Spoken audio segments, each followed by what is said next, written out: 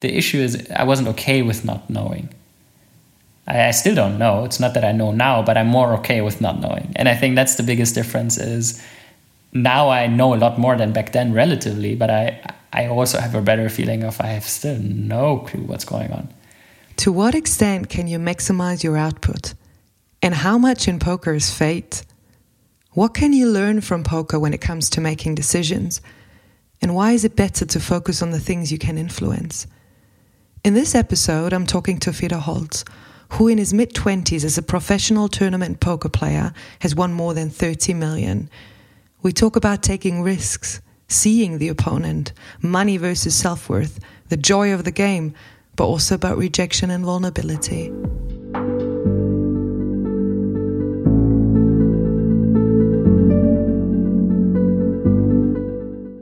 This podcast brings you stories from and about people who stepped into the unknown. Stories about fear, uncertainty, the illusion of security, or I don't know. Let's see what it will be about.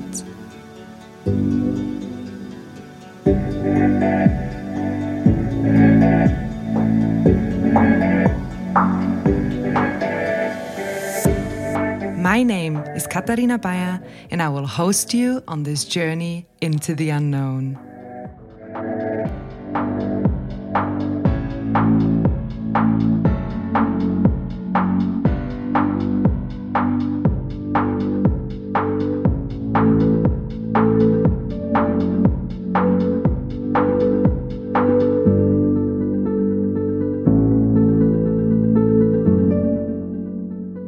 The actor Edward Norton once said that life like poker has an element of risk.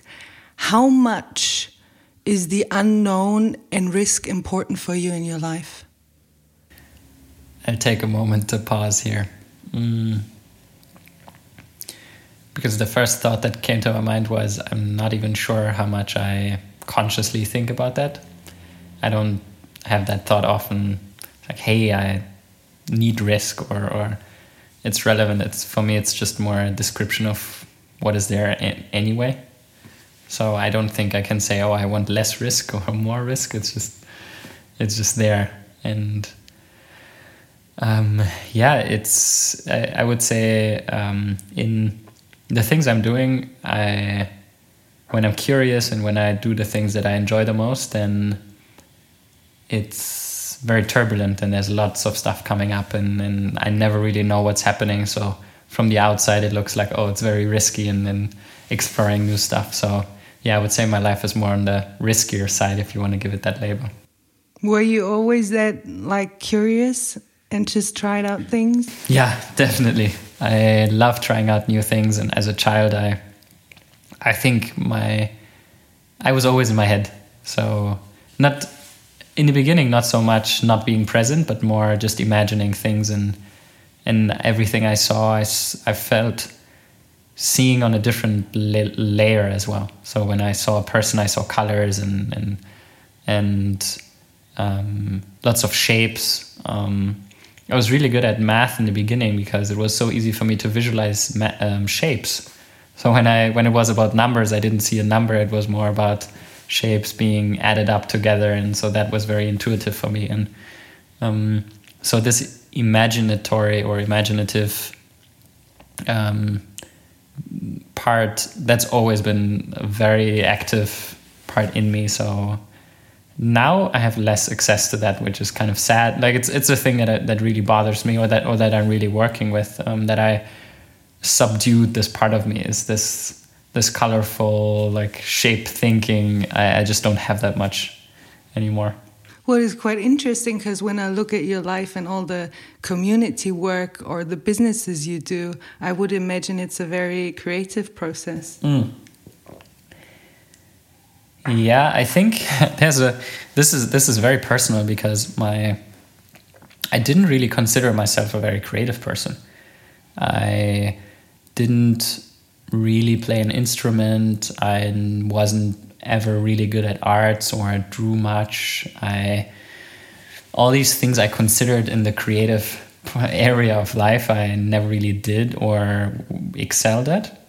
And so the feedback from people around me was, okay, just not not a very creative person, more a numbers guy and more analytical. And actually now I'm exploring, especially the last years, is, hey, wait a second, no, I love being creative. And I think now is one of the first times in my life where actually from zero, but I start doing things that are very creative, and I feel super creative, even though I'm not that good in the beginning. But I think it's exactly my nature or natural habitat, and I'm exploring that now. So, as we already dived into your personal life a bit, there are really a few people out there who don't know you. I don't know why, but there are still people. There's a lot of people who don't know me. Who don't know you. There's a lot of people. How would you like to be introduced? I actually don't know. I don't know how I want to be introduced. Mostly, I feel the most resonating, it's when people describe their personal experience with me and what they experience, what they value. That's what I enjoy the most. And when it's more in that layer that is superficial and just describing achievements or what I've done, I see that and I can repeat that, but I feel no emotional connection with that. So yeah, each description being personal and different, that's probably what I like the most, when everyone is describing their own experience with me. You know what the first word is that comes to my mind when I see you? You're, I think, the calmest person I've ever met. Yeah. You sit there like you always sit there. Yeah, maybe. Would you describe yourself as calm? I don't know. I don't think I would. And I would actually like to ask people around me if they consider me calm. Yeah, I think definitely more on the calm side, for sure. I would say it's very controlled in some sense too, because there's also a part of me that is crazy and very different. I think also there's this part that I'm just. I think my certain thought patterns are also just some that I don't recognize in many others, and it's just a very, very weird way of thinking. So you would never introduce yourself as this famous poker person? I do it regularly, but it's not something that I am super. That I'm stuck with. Like it's not. I say that, and hey, I'm this famous poker player, or I achieved that, and I mostly do that to give people context to understand what my background is. But I would be fine to just say I'm Fedor. That would be.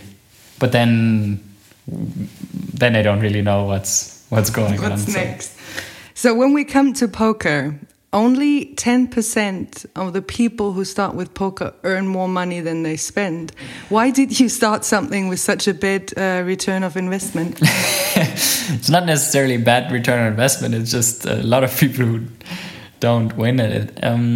I think that's a great point to start, because I think it always depends on how you look at things, right? You can look at it from, hey, let's say from the perspective of money. So only 10% of people make money, but how many people have fun playing it? And I think that's like how many people make money with playing golf or with like any other sport. And it's probably, it's 0.0001%. Most people just buy their equipment and that's it, and never make money with it. I think the part and the prejudice or in some way about poker around this, hey, it's about money and there's a lot of people losing their money, and I think way too often it's not looked at in that context of, hey, it's just fun, and it's something where you can learn a lot about your emotions, about taking risks and making decisions, and also reading other people. And I think there's so many aspects of it that are super interesting, and that's the part why I loved it and still really enjoy it.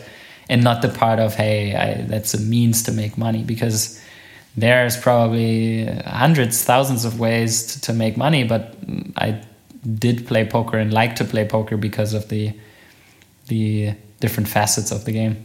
But when we stay with this money thing, I think if I recall it right, like 20% of your games you won and 80% you lost, but you said once you just had to win the right 20%. Was it the Pareto principle? It's more in that context, I mean it that in the type of poker I played, which is tournaments, it's in a way where 10% of the people get money back, basically. So there's 100 people starting, and then there's 10 of these 100 win money.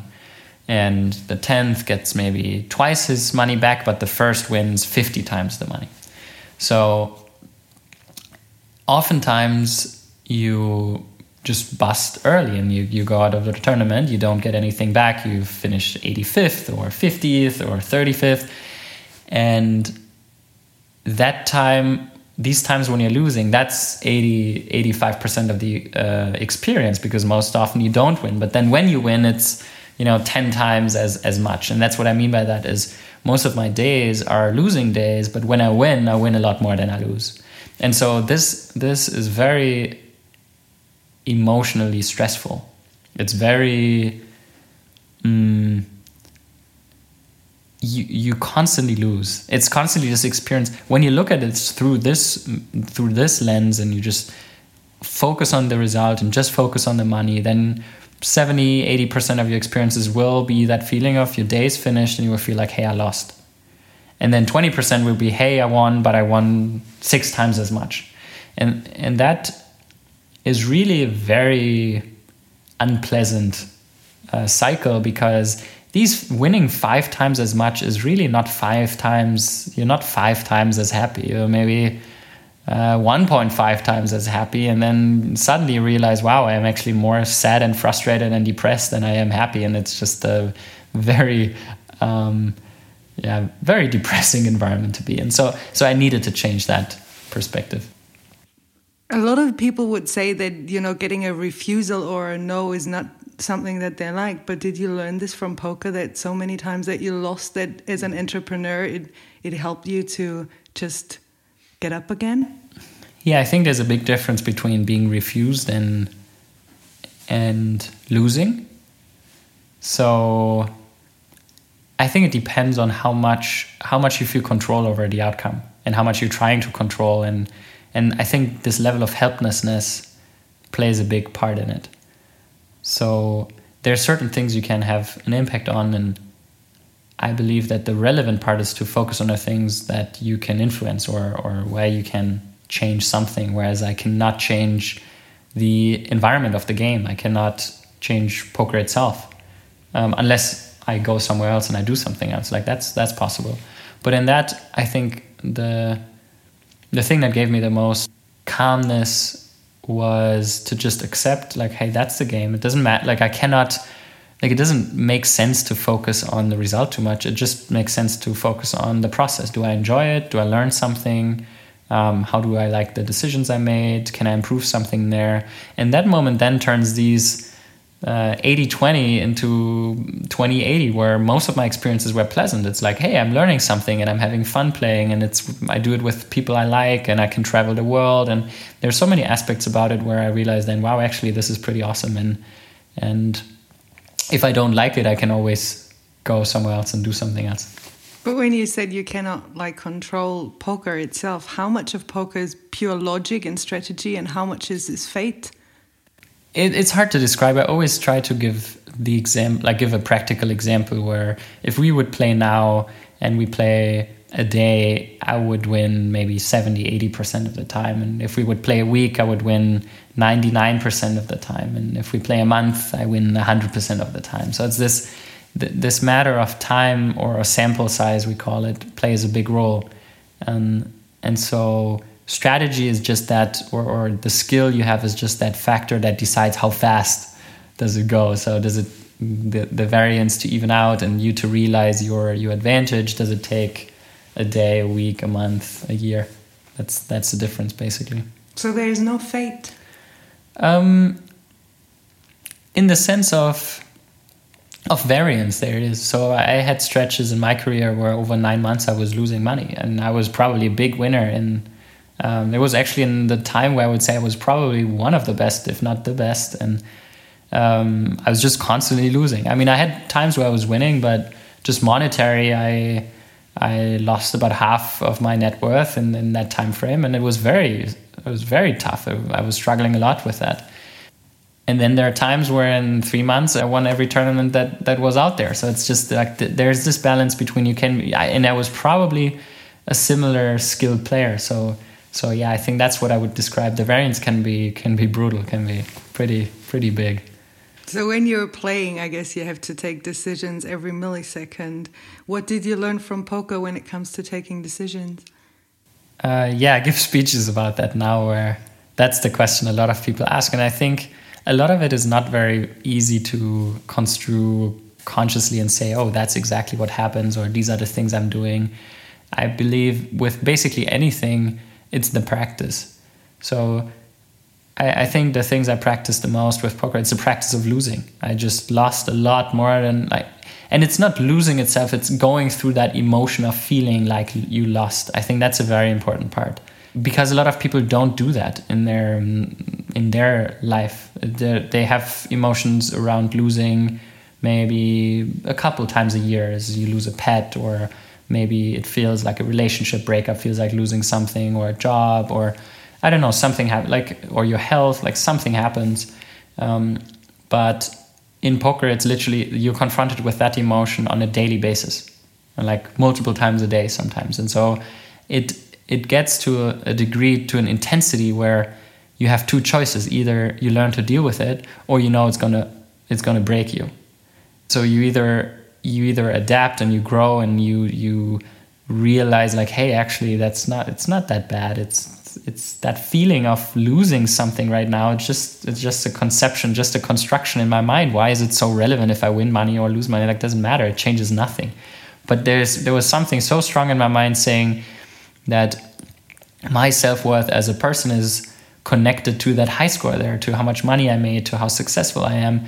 And so each of these experiences, when I lost something, it felt like I could feel my self-worth decreasing at the same time, and that's painful. And so I had to disconnect that belief and just say, no, my self-worth is actually absolutely independent from how much money I have and how successful I am. And that process is very, very interesting, very painful also, and absolutely unbelievably rewarding. It's super beautiful to feel how I can do something just for the sake of what it is, which is, hey, I play this because it's fun and not because I need to do something with it or to achieve something or to go somewhere to achieve a goal. And for me, it's just, I play it because it's stimulating, it's fun, I can solve a puzzle. It's also competing with others and learning something in the process, and that's about all that it is for me. As you mentioned already, then losing can be connected to your self-worth. Oh yeah. Do I recall it correct that in one interview you said that it was part of you starting to play poker because your self-esteem is so low? Is this correct, or you never said this? No, I don't think I said that, but it definitely was low at that time, so it wasn't it wasn't absolutely off. When I started playing poker, I was very disorientated, and I didn't really know. I felt very much pressure. I felt a lot of pressure to know stuff and to know who I am, what I want to do, what all this means. And I had no clue, and I wasn't okay. Like the issue is I wasn't okay with not knowing. I still don't know. It's not that I know now, but I'm more okay with not knowing. And I think that's the biggest difference is now I know a lot more than back then relatively, but I also have a better feeling of I have still no clue what's going on. And that acceptance to get to a level where at least I can acknowledge it and be fine with it, that took me a lot of time. And back then I couldn't really go anywhere because whenever I started something, I had the expectation to immediately know. And so through that, anything I started was just meant to fail because, hey, I can't, there's nothing that I could have done that would have given me that feeling. And so I needed to make that experience, I think, to go through that pain and go through this phase where I just didn't do anything, to then figure out like, hey, okay, maybe I just do a thing that, is kind of fun. And I was poker at the time, and then I did that, and I woke up and I was like, okay, let me do the thing that I think is kind of fun. And I did that for 10 days, and then 100, and then 1,000, and then I don't know, I apparently was a professional poker player. It is really interesting what you said, that now you're more fine with the fact that you don't know. Because even that I want to talk about this on the podcast, and even I read so many things, I still feel like sometimes I'm pressuring things and want to guarantee for a good outcome, and then you fail all the time. Yeah, I think it's. I think there's no escape in that sense. I think we always will, and I think that part will not dissolve or change substantially, because it's the way we're wired. I think you cannot unlearn everything you've learned your entire life, all the things you've seen. I don't think we've ever seen in our life someone behaving in a way where you're not expecting.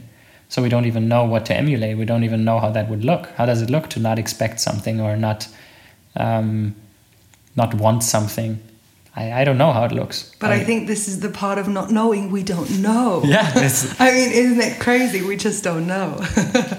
But I think we overestimate ourselves heavily, that we believe we still have a grasp of something that we can maybe theoretically understand, or believe we theoretically understand it or can imagine it, but we've never even remotely experienced it. And I think our brain is filling a gap there that I think is so far away from how it actually looks when it materializes, that because we just abstract from what we've seen, and it's not anywhere close to what we've seen. So in that sense, I believe I don't know how it looks, and I don't know how it feels.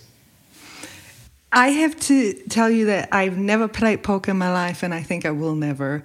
I'm just not the gambling person, and I always want to win. I guess this is the thing. But I watched poker plays of yours, and I, of course, unmuted them. But what was really fascinating for me was that you almost don't move. Like, this was so fascinating. Like, I think it changed over the years, but at the beginning I saw a little boy, sorry to say that, but I saw a little boy who just didn't make any movements. And then sometimes you just looked at your opponent and you could see that they don't know what to do with you. They wanted to get you to do any mimical expression. Was this on purpose? Like, did you want to provoke fear in them? Was this like your strategy? Yeah, it was very much on purpose. I'll explain what I did, and then I want to tie that into a bigger picture, because I don't do it anymore. And I think the reason why I don't is also very important. So basically, my main goal was, there's this environment, and it's designed. So it's there are, you can look at it, and whatever you think of it, it's there. So the game is designed, it's their rules, and also there's an environment that evolves around the game. So the tournaments that are there, the poker sites online, the circuits, so the festivals, basically the tournaments they organize live. And I didn't really question anything beyond that environment. I was just going into it and trying to maximize anything out of it. I wasn't even questioning what that means or what the implications are. I was just, okay, there is a certain high score, which in that case is how much money you make, and I'm just going to maximize that high score to the absolute I can. Like, I'll try to think of anything I can to maximize that. And then there were some boundaries where I say, okay, obviously morally, there are certain things I don't want to cross. I don't want to steal. I don't want, like, in that sense, there was a boundary. But in the realm of what was allowed in the game, I would try to maximize everything. And I did that. And I put a lot of time into that. And it's endless. You could do anything from my health to what I ate, to how I meditated, to how I prepared, to how I got focused, to working on my emotional side of things, to working on strategy, to traveling to all the places, flying to 100 different places a year, and just playing all the biggest things. Like, it was basically, you could extend that to an unlimited amount of stuff to look at. And yeah, I think in that part, I'm very good if there is unlimited stuff to look at and to then see, okay, what's the next best thing with that very clear KPI, that very clear goal in mind to say, okay, I just maximize for that. And I realized life is not this, it's not limited to that. It's not that fixed environment. It's not everything that. And it has a lot of implications on other things. It makes me feel a certain way. And so the more, in the beginning, I started just with a passion for learning and hey, that's fun to play against friends and learn something and compete and interesting, and the strategy of the game. And then that turned into a more organized, pretty capitalistically driven, one-man show kind of organization or company. And I realized that there are certain things, if I optimize that in that sense, in that environment, I will sacrifice my personal joy in the learning process as well. At some point I ended up in 2015 and 16, it's just I'm playing 40, 50 hours a week. I'm traveling 10 months a year. I'm mostly in places I don't really want to be in. And I'm not really learning much because I'm just basically replicating what I already know and try to maximize the money I'm making. And that just means I'm sitting in China and Vegas all the time and play against businessmen in environments that I don't want to be in. And so that shift from doing something I really enjoy turned into I'm kind of forcing myself, enslaving myself into something that I actually don't enjoy much. And that was a very, very important experience for me to realize that there is, first of all, any designed environment is always tied into that bigger. You cannot just just take it out and say, oh, I just focus on that. No, it's always tied into the bigger, unlimited complexity of life. And even though I wanted that, it would have been so nice to just have this understandable environment that I can just outgame and score. But that's not how it worked for me. And so that was a very, very important experience for me to then be able to say, oh, actually, I don't want to do it that way. And that might just mean I don't want to be in this environment. But that would mean you used fear in your body expressions because it was a way to score better. Yeah. Mm-hmm. Oh yeah. People make worse decisions when they're scared. And so I just tried to distill as much fear as I could. So did you take any body language classes for that? No, but I think playing thousands of hours of live poker is the best experience. I mean, I'm someone I don't do stuff to just do it. I do it, and I always create environments where I learn something for myself. So for me, it's I just watch, I observe, and I see.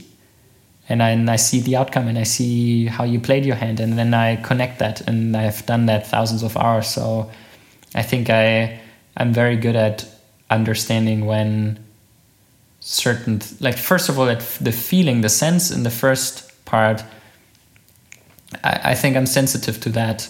But then the more important part in poker is the context, right? Because it's one thing to feel, oh, something is off, something. But is it because you have a weak hand, or is it because you have a strong hand? So interpreting these emotions into, are you scared? Are you scared of me calling? Are you scared? What are you scared of? To identify that, I think that just takes a lot of practice to understand each personality type and how they behave and people. And then it really goes into the details. I mean, if I could name some things now, it's literally from I see you and it's your age. I know a lot of watches. It's one specific example. I learned how expensive watches are because it gives a lot away about how you care about the tournament you're playing. Is if you have a very expensive watch, it's way more likely that the money you're risking in this tournament means a bit less to you. From your age group, from where you come from, what nationality you are, cultural heritage is so big. Like if you're Asian or South American, huge differences in how they approach. There's pride plays a big role. In some countries that's not so relevant. to how you stack your chips. Like if they're more closely together, you're more conservative. If they're more closer to you, you're probably less likely to give them away loosely. To how often you blink, where your eyes move, the red of your skin, your pulse, your micro expressions around your mouth. I feel already observed now. it's just a thing when you really dive into it. There's an endless possibility of what you can look for to get information from someone. You said you meditated and did stuff like that. You know, when I watch films about Las Vegas and poker, I always see girls and money and stuff. Did you ever do something like that? Never read or never heard you talking about it. Partying? Yeah. Or going to, I don't know, secret poker games where you play against millionaires because they want to play against the most famous people, or... I played in a very private and high-profile game twice. So where it's really about millions and very big private games. So it's not it's really hard to get in. Obviously, a lot of people try, and unless you know someone or someone likes you and invites you, it's just not a thing that happens. So I didn't chase that. It wasn't, because oftentimes the dynamics in these games aren't great, because you can imagine, like, not everyone is super excited to just lose money and give it away. So being as a pro and obviously the winner in the game, in that game, it always comes with other stuff. I did party, but mostly we actually did party, and I had it was quite excessive too. I'm not a big drug guy, so that part wasn't very extensive, but it was mostly for me an experience where I did it. So 2-3 days in Vegas, renting a house, inviting lots of people, and just 4 days of going to the club and like being drunk every day. But it was mostly reminding me that that's not my world, that's not my place, and I felt drained. After these times, I want to go home, and I want to not do that for the next 12 months. And now I feel it's just been exactly that experience where I've done that. I've done it again at some point 12 months later, because I felt, now how was that? And let me try it again. And now I've done it 3 or 4 times, going super bonkers, hardcore partying somewhere. And every single time it was the same experience. So I think now it's getting longer cycles. So I'm not sure when the next time will happen. Let's change a bit from this partying scene. What does security mean to you? I'm not very connected with what the idea of it or what I consider it. I think I'm generally pretty, in that sense, pretty free. I don't think in the money sense, I don't think about it so much. Obviously, sometimes I can feel that this fear of loss is still, it's popping up, definitely popping up here and there. So that part, that fear of loss is there. And then in terms of emotional security, I think from my childhood, I can still sense a belief that humans are rather not to be trusted. So I've been hurt a lot of times, and that I'm realizing, especially over the last years, I'm kind of letting go. But if it's the very vulnerable relationships, if it's romantic relationships or very close friendships, I can still feel that this very sensitive and sensible side of me comes out. And that's something I just never really had in poker. Like that was just being stone cold in all aspects and not sharing that. And I'm glad I'm experiencing that more now and discovering again. And I think there's a very, very soft side in me that I just haven't looked at in a long time. So I'm happy to and I'm trying to let that out more. And that comes with a lot of fear of being rejected or left. I think left alone is also a part that is very, very big thought. When there's things that I really care for, that they leave me in some sense, that's something where I feel the most emotions around, and I can feel I can't recognize myself and how I behave. And so, yeah, that that's definitely the area where I get very emotional. It's interesting that somebody who earned more than 30 million, for him it's this part, the most vulnerable part of being alone, left alone. I'm not sure if it's surprising. I think you would see something very similar in lots of rich people. Because in actuality, the money is... Why do people make a lot of money?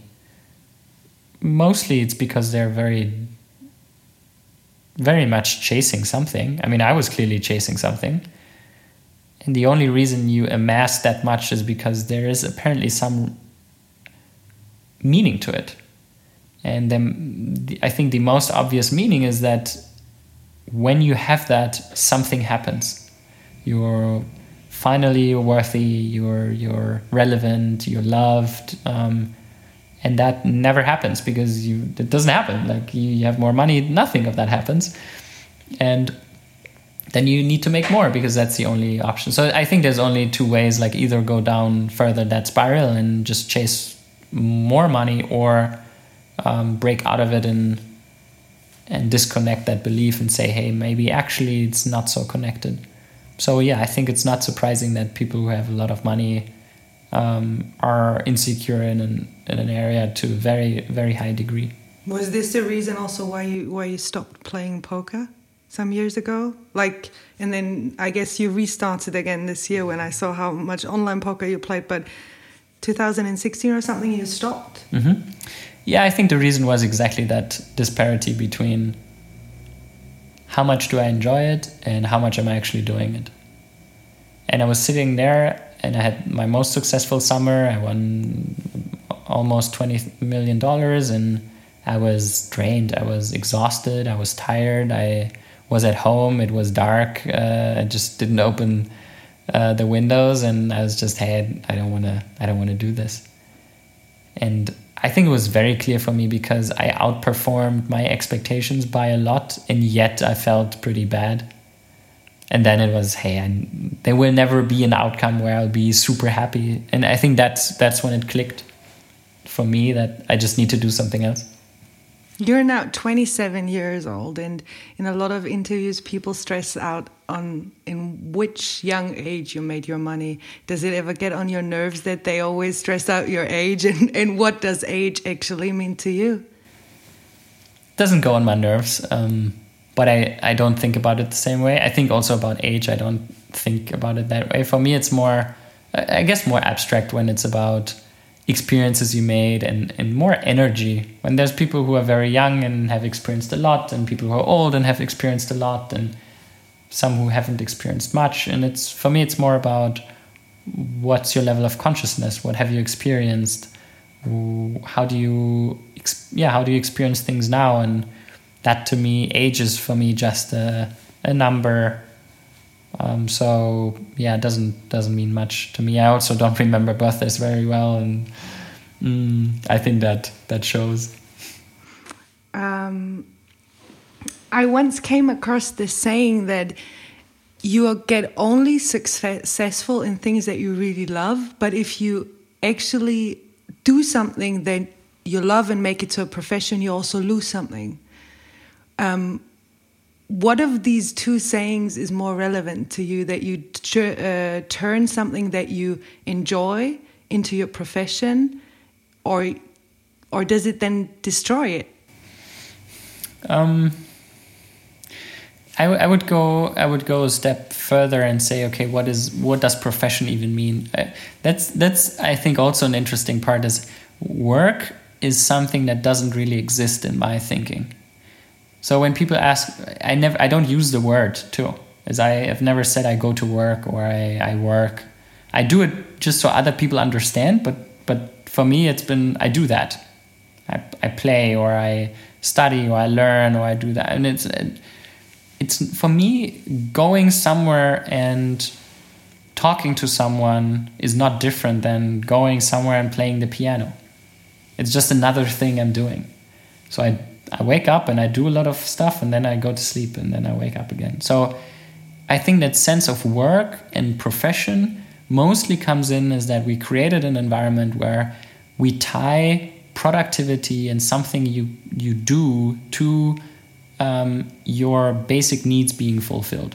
So you have to produce something for someone else, and therefore you get money, and that is being used to cover your cover shelter, pay for your rent, get food, and have a basic level of freedom.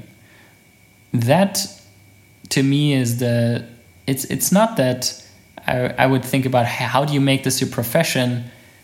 I would disconnect these two things. First of all, I would say do as many things as you can that you enjoy as much as possible.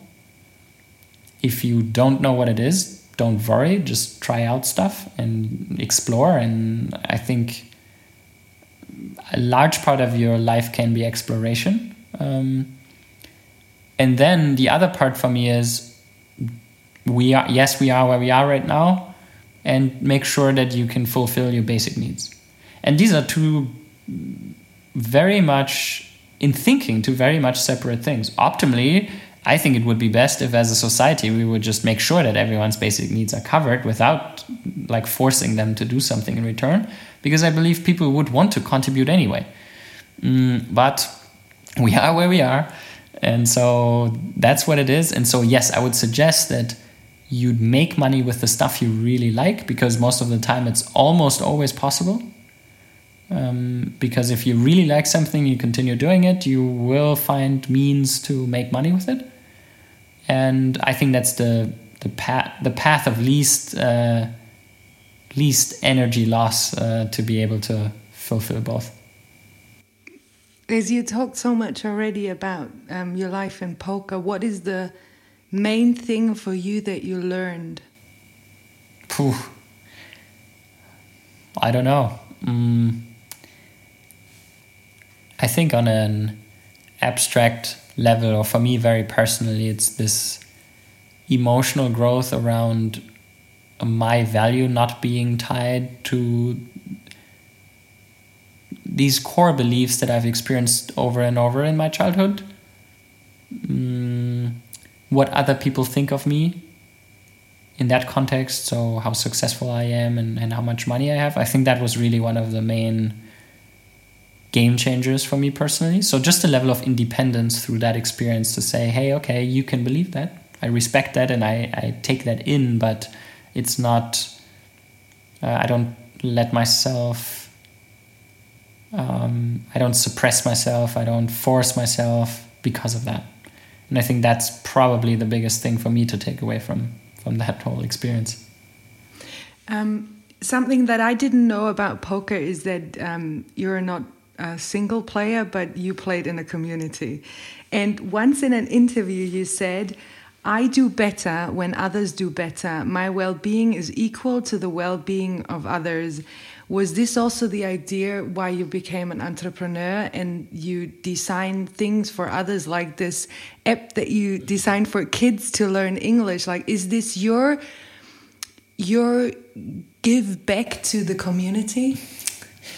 I have a hard time with this whole idea of giving back and charity, and I don't feel that it's a cycle, and I do, because I feel it's not a cycle to earn something for yourself and then give back. I don't think, at least I don't think that's how it should be. I don't think you should hoard and then be charitable and give away of that. I think I personally can say that I enjoy things the most when I feel that they have an impact, that are changing things to the better.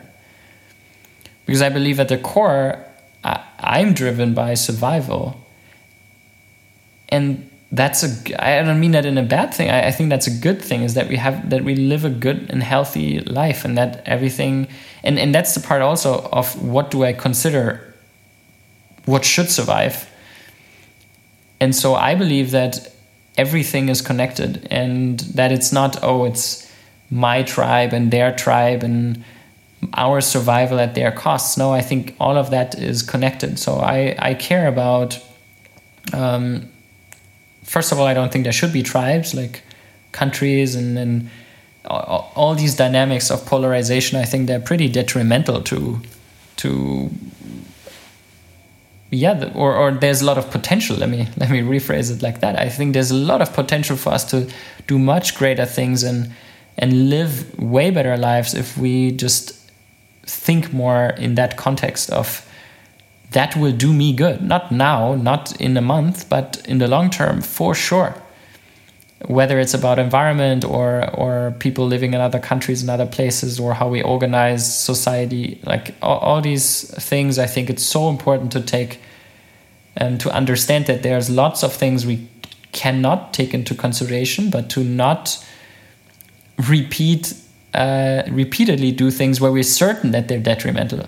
That's more a thing, whereas we know that the things we do regarding the environment are bad for us. Like, it's just very, very simply spoken, it's just has a negative effect on us, and yet still there's so many environments and processes that are still in that same level of thinking. And so I kind of lost the train of thought there, but this topic I'm really passionate about in all kinds of contexts. So I'll stop here. And I think it's very honest that you said that actually it's survival that like pushes you forward, because this is what we see all the time, like fear, and what we experience now, this is pure survival. And what we always say is like, we do it for the better of the community, but I have so many examples every day that this is not the case. Anyhow, there is one thing that they say when you Google poker, there is the saying that there is not a matter of holding good cards, but sometimes playing a poor hand as well. And besides poker, how do you bluff in life? I try not to. What does it mean you try not to? Do you use the techniques that you learned in other situations? Yeah, exactly how I said it. I try not to. I try not to deceive, because poker is a lot about deception. It's at the core, it's about making sure that you don't give information to your opponent. And I just don't think that's a good equilibrium. I don't think that's a good. I want to give my opponent as much information as I can.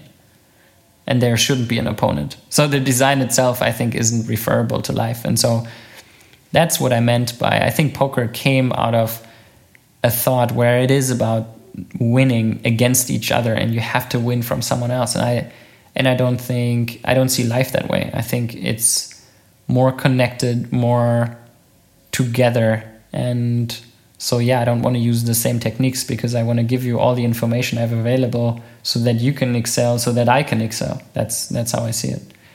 And to your question before, yes, community is a huge factor for me. I wouldn't have been remotely as successful as I was without the people around me. Yeah, we should be all more connected. That's what you said. In the beginning of the interview, you talked about you as a little boy and how curious you were. And in this playing poker, there's the word play. How much is play still important in your life? Oh, I love playing. I do love every opportunity, almost every opportunity. There's certain environments or attributes that I like more. So when people take it serious, that's important to me, is that I don't... Fun is important also, but for me, playing has a big part of thinking and strategy and this solving. And I also want to let that go, to be honest. So now I'm learning more to play for fun. But there's something about coming into a new environment, adapting, understanding, and solving it that I just really, really enjoy. And that's why I still play lots of games with friends, play computer games, play chess, play poker. I just like these type of games. I have my last 3 questions now. First one, what is your biggest fear?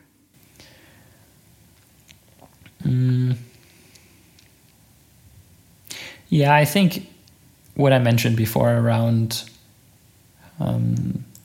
being rejected or left alone is the most deeply rooted or prominent, and when I feel the most anxiety around. It's not very superficial. But when I experience it, it's almost bursting me. So it's definitely very, very intense. It's interesting because Sami Molcho, I interviewed for my first podcast, he said his biggest fear is not to be understood and not to be seen. And I think this is the same like rejection if somebody ignores you. These were actual memories as a child that are exactly that. Is I try to explain something and nobody understands it. Is how I see something or how I experience something. And it's not only not understanding, but it's a form of rejection when nobody can ever understand in that sense what someone else, like you just say words, but it's this feeling of I don't understand, and so it doesn't exist. Exactly. It's ignored. Yeah. I know that feeling. Second question: what are you currently doing that you still don't know how it will turn out? Most of it, almost all of it. I can almost leave it with that. But the thing where I'm most convinced about or have the strongest nudge about, but where I have actually no idea how it's going to turn out is I'm looking for a physical location in Vienna, and a pretty big one, so a house optimally. And I have no idea about what's going to happen. I've been working on this project for a couple of years now, and I just want to bring together people, and I know emotionally how it should feel, but I have no idea how it's going to look in the end. So let's see. And the third one is actually not a question, but I have this book here, and since quite a long time, I write my most famous, favorite quote, not my quotes, it would be nice if it would be my quotes, but my most favorable quotes in there, and I will just flip through the pages and you say randomly stop at any page, and then you just comment on the quote, okay? So stop. Do you want to go left or right? We go to the right. To the right. Just imagine becoming the way you used to be as a very young child before you understood the meaning of any world. Before opinions took over your mind, the real you is loving, joyful, and free. The real you is just like a flower, just like the wind, just like the ocean, just like the sun. Yeah, I'm tearing up. It couldn't have picked a better quote, I guess. I don't even have something to say on that. I think it just ties really nicely into what we've been talking about. Thank you very much.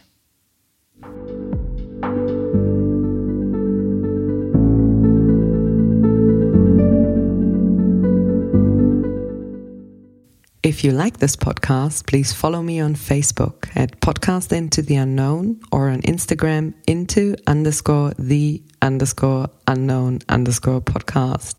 You can listen to this podcast on www.intotheunknown.at, Apple Podcasts, Spotify, or wherever you get your podcasts from.